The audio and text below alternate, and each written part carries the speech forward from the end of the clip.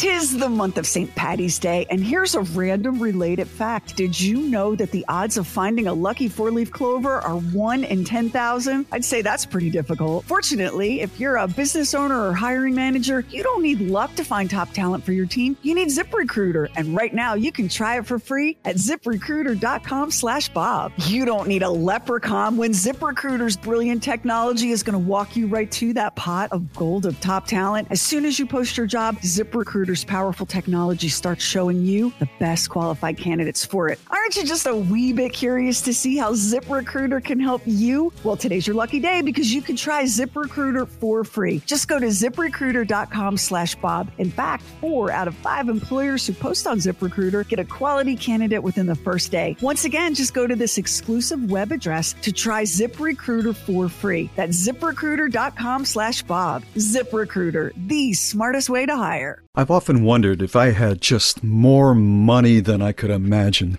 what kind of a douchebag would I be? Well, we always have an odd one in the crowd. So it's kind of odd. Decidedly odd. Doesn't that strike you as a little bit odd? No, that doesn't strike me as a little bit odd. It's the Bob and Sherry Oddcast, with stuff we wouldn't, couldn't, or shouldn't do on the regular show. Now, here's the Oddcast. I like how you acknowledge that you're going to be a douchebag. But what kind of douchebag? It's the nuance. Yeah. There was a car crash in the Swiss Alps involving a Mercedes-Benz C-Class wagon, a Porsche 911 Cabriolet, and a Bugatti Chiron, I think it's pronounced. I think it's Chiron. It's Chiron? Yeah. Chiron. I think that's Chiron. Chiron. Bugatti Chiron. And a motorhome also. So 4 very expensive vehicles. The total value of the cars that were wrecked, $4 million. And most of that comes from the Bugatti, which was worth at least $3 million. One car. The police report says the motorhome was driving slowly up a mountain pass and holding up traffic a little bit. The Bugatti driver did not want to wait because he's got a $3 million Bugatti. So he tried to pass the motorhome and a bunch of other cars. Can you not picture this guy? Totally. He's in that car. It's real low.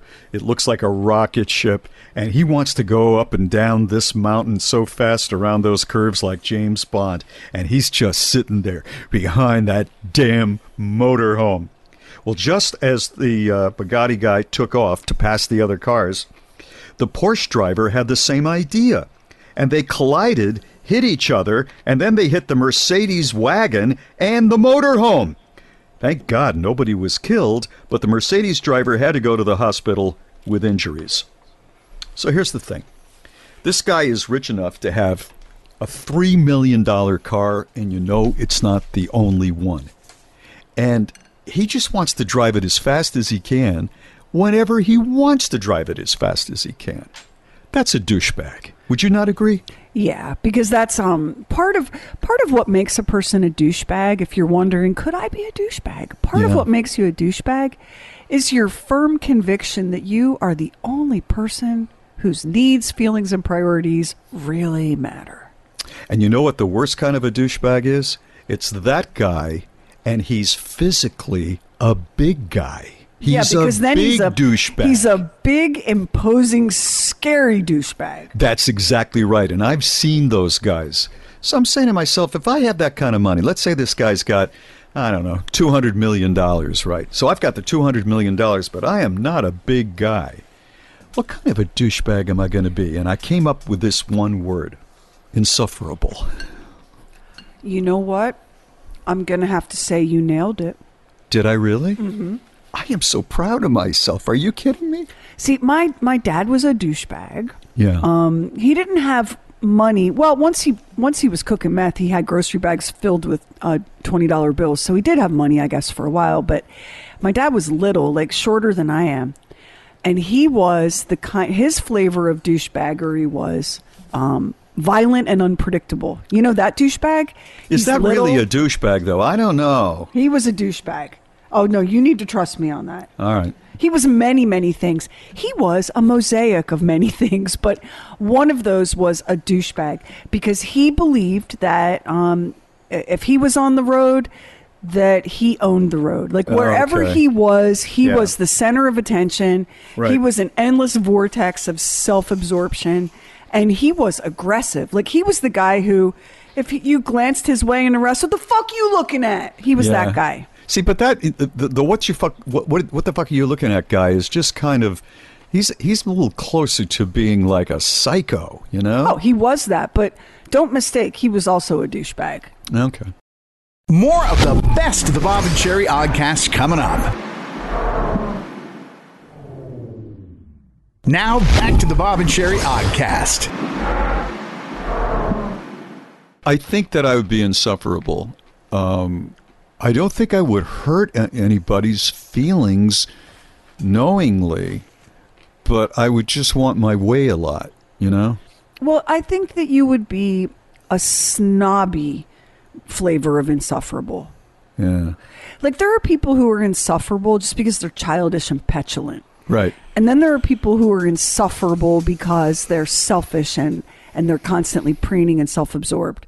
And then there are people who are insufferable because they just think that they are better than you and what they have is better than you and that what they prefer is better than what you prefer. They're just snobby. They're just snotty, insufferable. It's hard to, you know, come up with an answer when you came from nothing, you know, because you still say to yourself, if you came from nothing and you got $200 million, that, you know, you would have some self-awareness. Some people are not as lucky.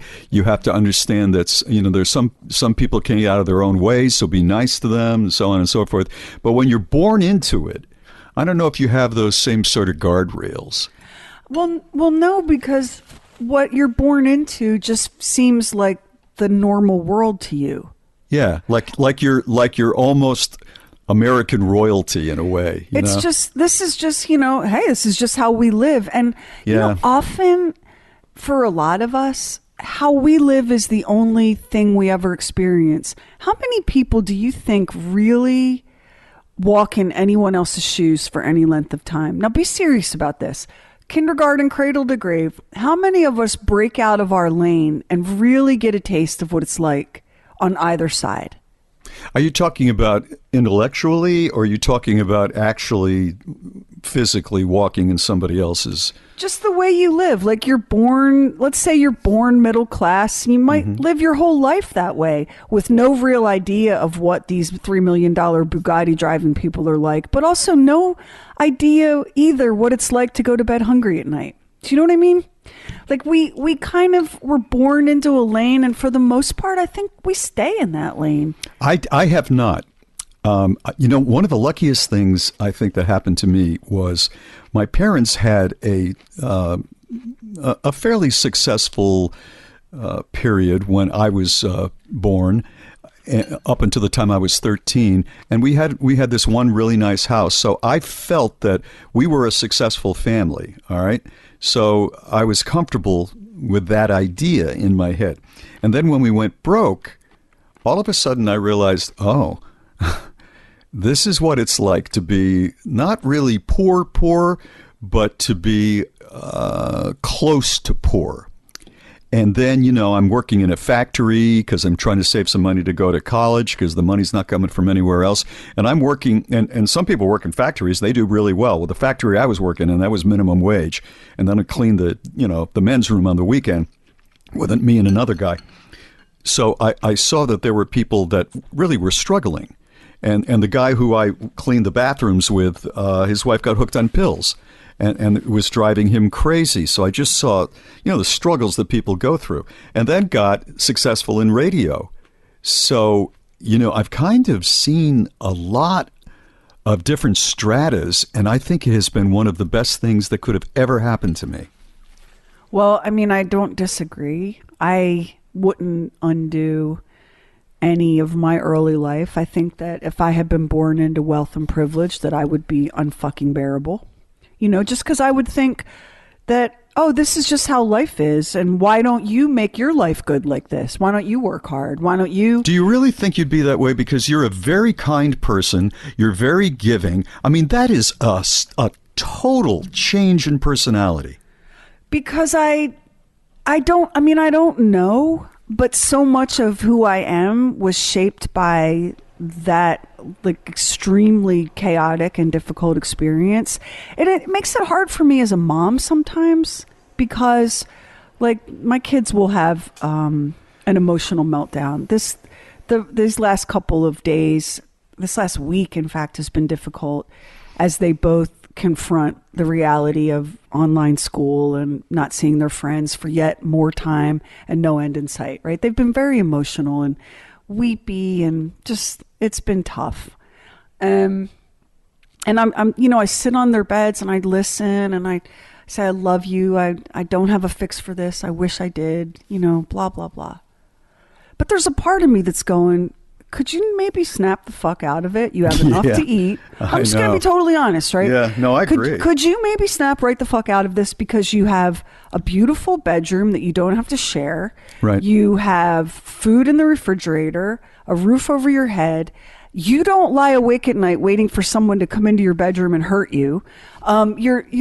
You're living better than most of the world right now. And it's been not great here. I mean, this thing has hit us financially and emotionally in every possible way. And still it's better than most of the world. Yeah. When I was a kid, we lived in a house that we had to heat by burning wood in the fireplace. And if there wasn't wood, there wasn't any heat. I never had enough to eat. I never had a warm enough coat. I was always scared. I didn't expect to live to see my 21st birthday because I thought I was going to be murdered by one of my parents. So when my girls are like, and it's just, like all of my friends, I can't see them. I'm over here going, am I pointing a fucking gun at you and not giving you a meal today? Like, settle down. And I have to remind myself, this deprivation that they're experiencing is deprivation for them because in the context of their lives, this is hard stuff. They don't have my early life experiences. And so I know myself, like I'm bougie and extra and I love my comfort and, I'm like picky about so many things. And can you imagine if I had no environmental context to compare that to? I'm over here going, ew, no, thank you. I prefer French press coffee. Shut the fuck up, welfare girl. Like, who are you to prefer anything? You're lucky you even have coffee. So if I'm like this now, where I come from, can you imagine if I'd have been born into money? You're very, very smart. You have a good heart. And there are people who have tremendous amounts of money who are very, very solid, middle-class thinking types of people, and Warren Buffett comes to mind. One of the richest guys in the world, right? But very decent, is not spoiling his kids. Okay, so you know how some people, when they talk about reincarnation, imagine that in a past life they were royalty? Yeah. Okay. Those are the people who think that if they were born into wealth, they'd be Warren Buffett and really nice. When I think about my past life, I know I was an ignorant peasant eating insects. When I think about who I'd be if I was born into money, I think of like Teresa Giudice from The Real Housewives of New Jersey. Oh, no. And I don't know that would be true, but I think you can tell a lot about a person when you ask them, what do you think you were in a past life? Just for fun.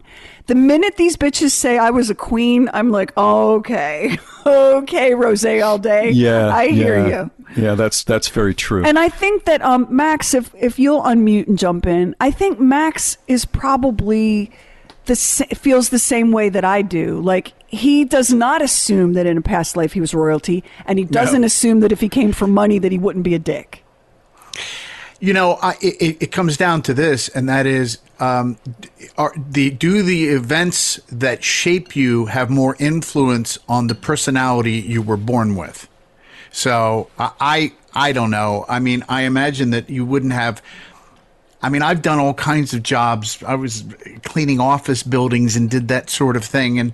And so I guess there's a feeling that I have that nothing is beneath me. That's my backup job. That's my backup career. And so when people don't work or they've had things given to them, I'm like, you don't know what it's like to work for stuff. I mean, the way I get into this business is I was a janitor at a radio station for free. I mean, that's how I get into radio. Yeah. People would say, well, how did you get into the radio? I said, well, that's what I did. They go, well, I wouldn't do that. And I go, well, okay.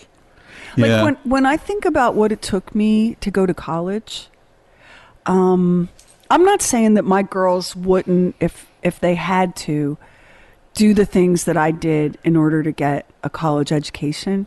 It was so important to me. And for the longest time, I was the only person in my family on either side to go, right? When I think about what I went through to get that education, and then I compare it to my daughters who view not having color-safe shampoo as a minor hardship, like, I just don't know. You know, there's another, though, creature that we haven't touched upon in this conversation that comes from money. And those are people who were taught by their parents, mother and father, that you come from much, and much is expected of you. And I'll give you an example. The first George Bush, Herbert Walker Bush. So his father was a very, very powerful, wealthy man. I mean, their family goes back generations, and yet he was a kind of a low-key guy with all their money. Yes, he had this beautiful home in Kennebunkport, Maine, and so on, and just had hundreds of millions of dollars. And yet he served in World War II. He jumped out of a damn plane into Nazi territory. I mean, he served and then went into a life of politics and service. Did he make money along the way because he had connections? Yes, he did. But you never thought of him, the first Bush, as being a D-bag. Well, there's a kind of an ethos that comes with old money. Like families that have had wealth for generations, you'll sometimes see what you're describing. And you'll also sometimes see what you saw with the Johnson & Johnson kids. Remember that HBO documentary? Oh, very sad. Which was just... What happened to them? Oh, addiction. Yeah. Death, despair, a feeling look of being what adrift. happened to the Kennedys. It's the same thing. There are little things that when you grow up with, when you grow up in poverty and in my case in violence, chaos, addiction, when you grow up with that, it shapes you in ways that are maybe invisible to other people, but they're permanent for you. They're like tattoos that you can't scrub off. And an example, so I'm married to a man who grew up in an intact family, a loving home. His mom was a nurse, his dad was a doctor, lots of privilege. Now he's had a job since he was a young teenager, but there was always food on the table.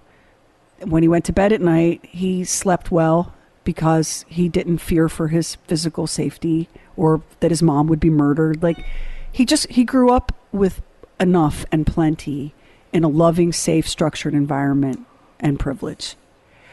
So he doesn't think twice about not eating leftovers and throwing them away. To me, that feels like there's an abyss opening at my feet. Yeah. Because when I look in the refrigerator, like for lunch today, I collected 3 or 4 different kinds of leftovers, threw them in a bowl and turned them into a salad. The rest of my family would move right past those and then they would end up having to be thrown away. I look at those leftovers and the thought of throwing them away makes me feel like, well, what would I do if one day I open the refrigerator and it's empty and I'll think about all that food I threw away and I'll hate myself, right? It's little things like that. A loud noise makes me jump and panic. He doesn't register it.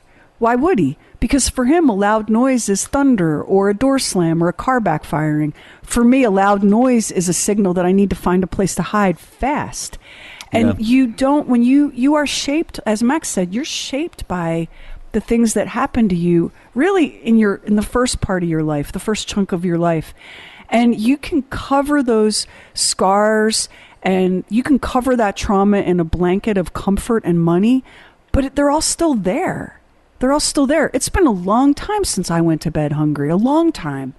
But there's not a day that goes by that I'm not aware that that's a real possibility. I wonder if the guy who wrecked the Bugatti, the $3 million Bugatti, I wonder how he felt after that. Did he feel like a douchebag? That he just didn't, want to wait for 10 minutes to get around the RV that was going up there? Or was it like, oh, this is what happens when tourists come here. This is why does this happen to me, for Christ's sake, and blah, blah. You know, you just kind of wonder, or was he just totally embarrassed? How do you tell your family that you told it a $3 million car? You know, that it's if he went with that asshole in that camper. Yeah. Grandpa, go home. Yeah, right? yeah. That's one way to react. Another way is to feel horrified that he did this. A third way is to just be pissed off at the amount of time it's going to take for the insurance company to deal with it and repair it. Blah, blah, blah. You don't know, right? No, you don't know. You don't know. You don't know what level of bag he is. And you never know if someone, it's kind of like your George H.W. Bush analogy. You never know when you're looking at a person who has all that and they're aware of how fortunate they are. Yeah. And when you're looking at a person who has all that and can't believe they don't have more. Yeah, I mean, there are people who have everything, and yet they do good things. Well, I don't know if he's going to be the next king, but Prince Charles does great work in England, you know, trying to save these amazing buildings that he thinks are architectural gems, rather than tear them down, putting up some international skyscraper, you know? So here's a guy that, you know, you talk about pampered, could be the king of England, literally, and yet he does good things, you know? But that family, those kids are brought up in that family generationally with service. One word that you see all the time in connection with the British royal family, and they talk about it all the time, is duty. Yeah. Like they feel, and they also know that they exist at the taxpayer's pleasure. Right. That they don't have any actual governing authority, that they really are in some ways like a symbol and a tourist attraction. They are an idea as much as they are human beings or a family. And they're painfully aware that their lives, their spectacular storybook lives, are at the taxpayer's pleasure. And so, you know, how long do you think that the people of the UK would tolerate like Prince Charles acting like freaking a complete asshole? Like it's just not going to be. As we wind this up, and by the way, I want to thank whoever sent me this. I was just sent a little thing. The man who created autocorrect has died. Restaurant in peace. I knew this woman who was an heiress, and her parents owned a company, part of it. There were like 3 or 4 of these young people whose parents owned stock and controlled a well-known American company. She had just a tremendous amount of money at her disposal. She had a playhouse that was 1,200 square feet, a playhouse. So in this private area, private golfing area. And one day I was hanging out with her and some other people. I was dating someone who knew her. And she never talked about the money, but we went by the playhouse and she said, that was my childhood playhouse there. And it looked like a house. So I said, so what would you do there? And she said, oh, I just get some friends. We bring dolls over there and we just, you know, we'd play all day and, you know, somebody would clean it up and so on. I went, wow. And she said, it's a joke, really. It's really a joke how much I have. Oh, well. So she was aware that sometimes you just land in a lucky womb. She was aware that there were people in her family who were goofy and threw money away, and she would just laugh at them because, you know, that's just who they are. She understood, for whatever reason, I got the golden ticket. I grabbed the brass ring, and I'm not apologizing for it. I'm just going to enjoy it. I mean, it's one thing when you're just born to it versus, you know, you've earned it. I think money spends and looks and feels differently depending on how you came by it. Right. But, not a doubt. But you have not really described, like you said that you think that if you had that, you would be an insufferable douchebag. So how do you, when you say insufferable, what does that mean to you? Well, I mean, like? I think I would be more like the woman that I just described. I was doing that for comedic purposes, if you know me. But if I was a little on the insufferable side, it would be Can you believe that, we only get 2 months a year here on the coast of Maine, and we have these people who have moved in next door, and they're nothing, like our family, and they're raising hell all night. This is ridiculous. I think I would be that guy. That does sound like you, I have to say. That is, you see what fair. I mean? Yeah. I mean, Max, don't you agree? Yeah. And because you're already sometimes pissed off at what other people are wearing, like in a restaurant or on an airplane or something. So, yeah I think that shows really solid, healthy, strong self-awareness. Thank you. That you would be like the guy that is irritated by what the people around you are doing, thinking, wearing, eating. That's right on brand. Good job. If nothing else in life, we should be self-aware. Let me defend myself. I'm only kind of ticked off at people in restaurants the way they dress if it's just ridiculous. Because, the restaurateur, if it's a fairly, middle-class, nice restaurant, he's got his whole life in this. He wants the place to be charming and all. And somebody walks in with flip-flops, and a Big Johnson T-shirt, I mean, come on. There are restaurants where that's a little more appropriate. And right. In your defense, I will also say in your defense that you're most pissed off when you see a couple walk in and she's gotten dressed up because it's like a fun night out and right. He's in his flip-flops and Big Johnson T-shirt. Yeah. Like that's when you're the most outraged and irate. Once in a while, just realize that it's all kind of a play. Play your part, Look like a little bit of a movie star, Make an effort, because it just makes it nice for everybody. That's what I think. And I'll say, if there's one kind of shriveled, blackened, leftover hot dog in the back of the fridge, cut it into coins, stick toothpicks in them, and dip it into something. Don't be wasting that food. You find a way to eat that shit. I'm just telling y'all, you find a way. I can't believe I still work with you. I really can't when you're doing that sort of thing. I can't stand when the kids were younger. I could take like a shriveled leftover hot dog, turn it into coins, put toothpicks in it, and turn it into a game, and that was fun. But I want you to imagine rolling that past my two girls today. Girls were having hot dog pinwheels. Girls? No, your girls today want a whole different. They want a different type of coins. Oh, yeah, and not out of their own wallets. That's for damn sure. That's right. All right. That's it for today's episode of the Oddcast. Our website is BOBANDSHERI.com. We so appreciate your listening.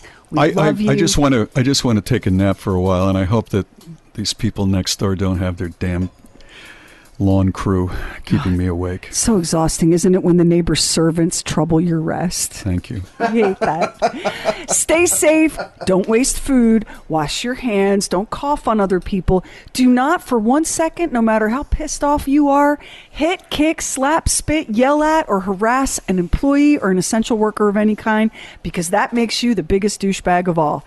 Thank you so much for listening to the Oddcast. See you next time. Hey, thank you so much for listening to the Bob and Sherry podcast and the Bob and Sherry Oddcast. We would love if you would subscribe, rate and review, and share it with a friend on Facebook, Twitter, Instagram, wherever you go. And thank you again for listening. 'Tis the month of St. Paddy's Day, and here's a random related fact. Did you know that the odds of finding a lucky four-leaf clover are 1 in 10,000? I'd say that's pretty difficult. Fortunately, if you're a business owner or hiring manager, you don't need luck to find top talent for your team. You need ZipRecruiter, and right now you can try it for free at ZipRecruiter.com/Bob. You don't need a leprechaun when ZipRecruiter's brilliant technology is going to walk you right to that pot of gold of top talent. As soon as you post your job, ZipRecruiter's powerful technology starts showing you the best qualified candidates for it. Aren't you just a wee bit curious to see how ZipRecruiter can help you? Well, today's your lucky day because you can try ZipRecruiter for free. Just go to ZipRecruiter.com/Bob. In fact, 4 out of 5 employers who post on ZipRecruiter get a quality candidate within the first day. Once again, just go to this exclusive web address to try ZipRecruiter for free. That's ZipRecruiter.com/Bob. ZipRecruiter, the smartest way to hire.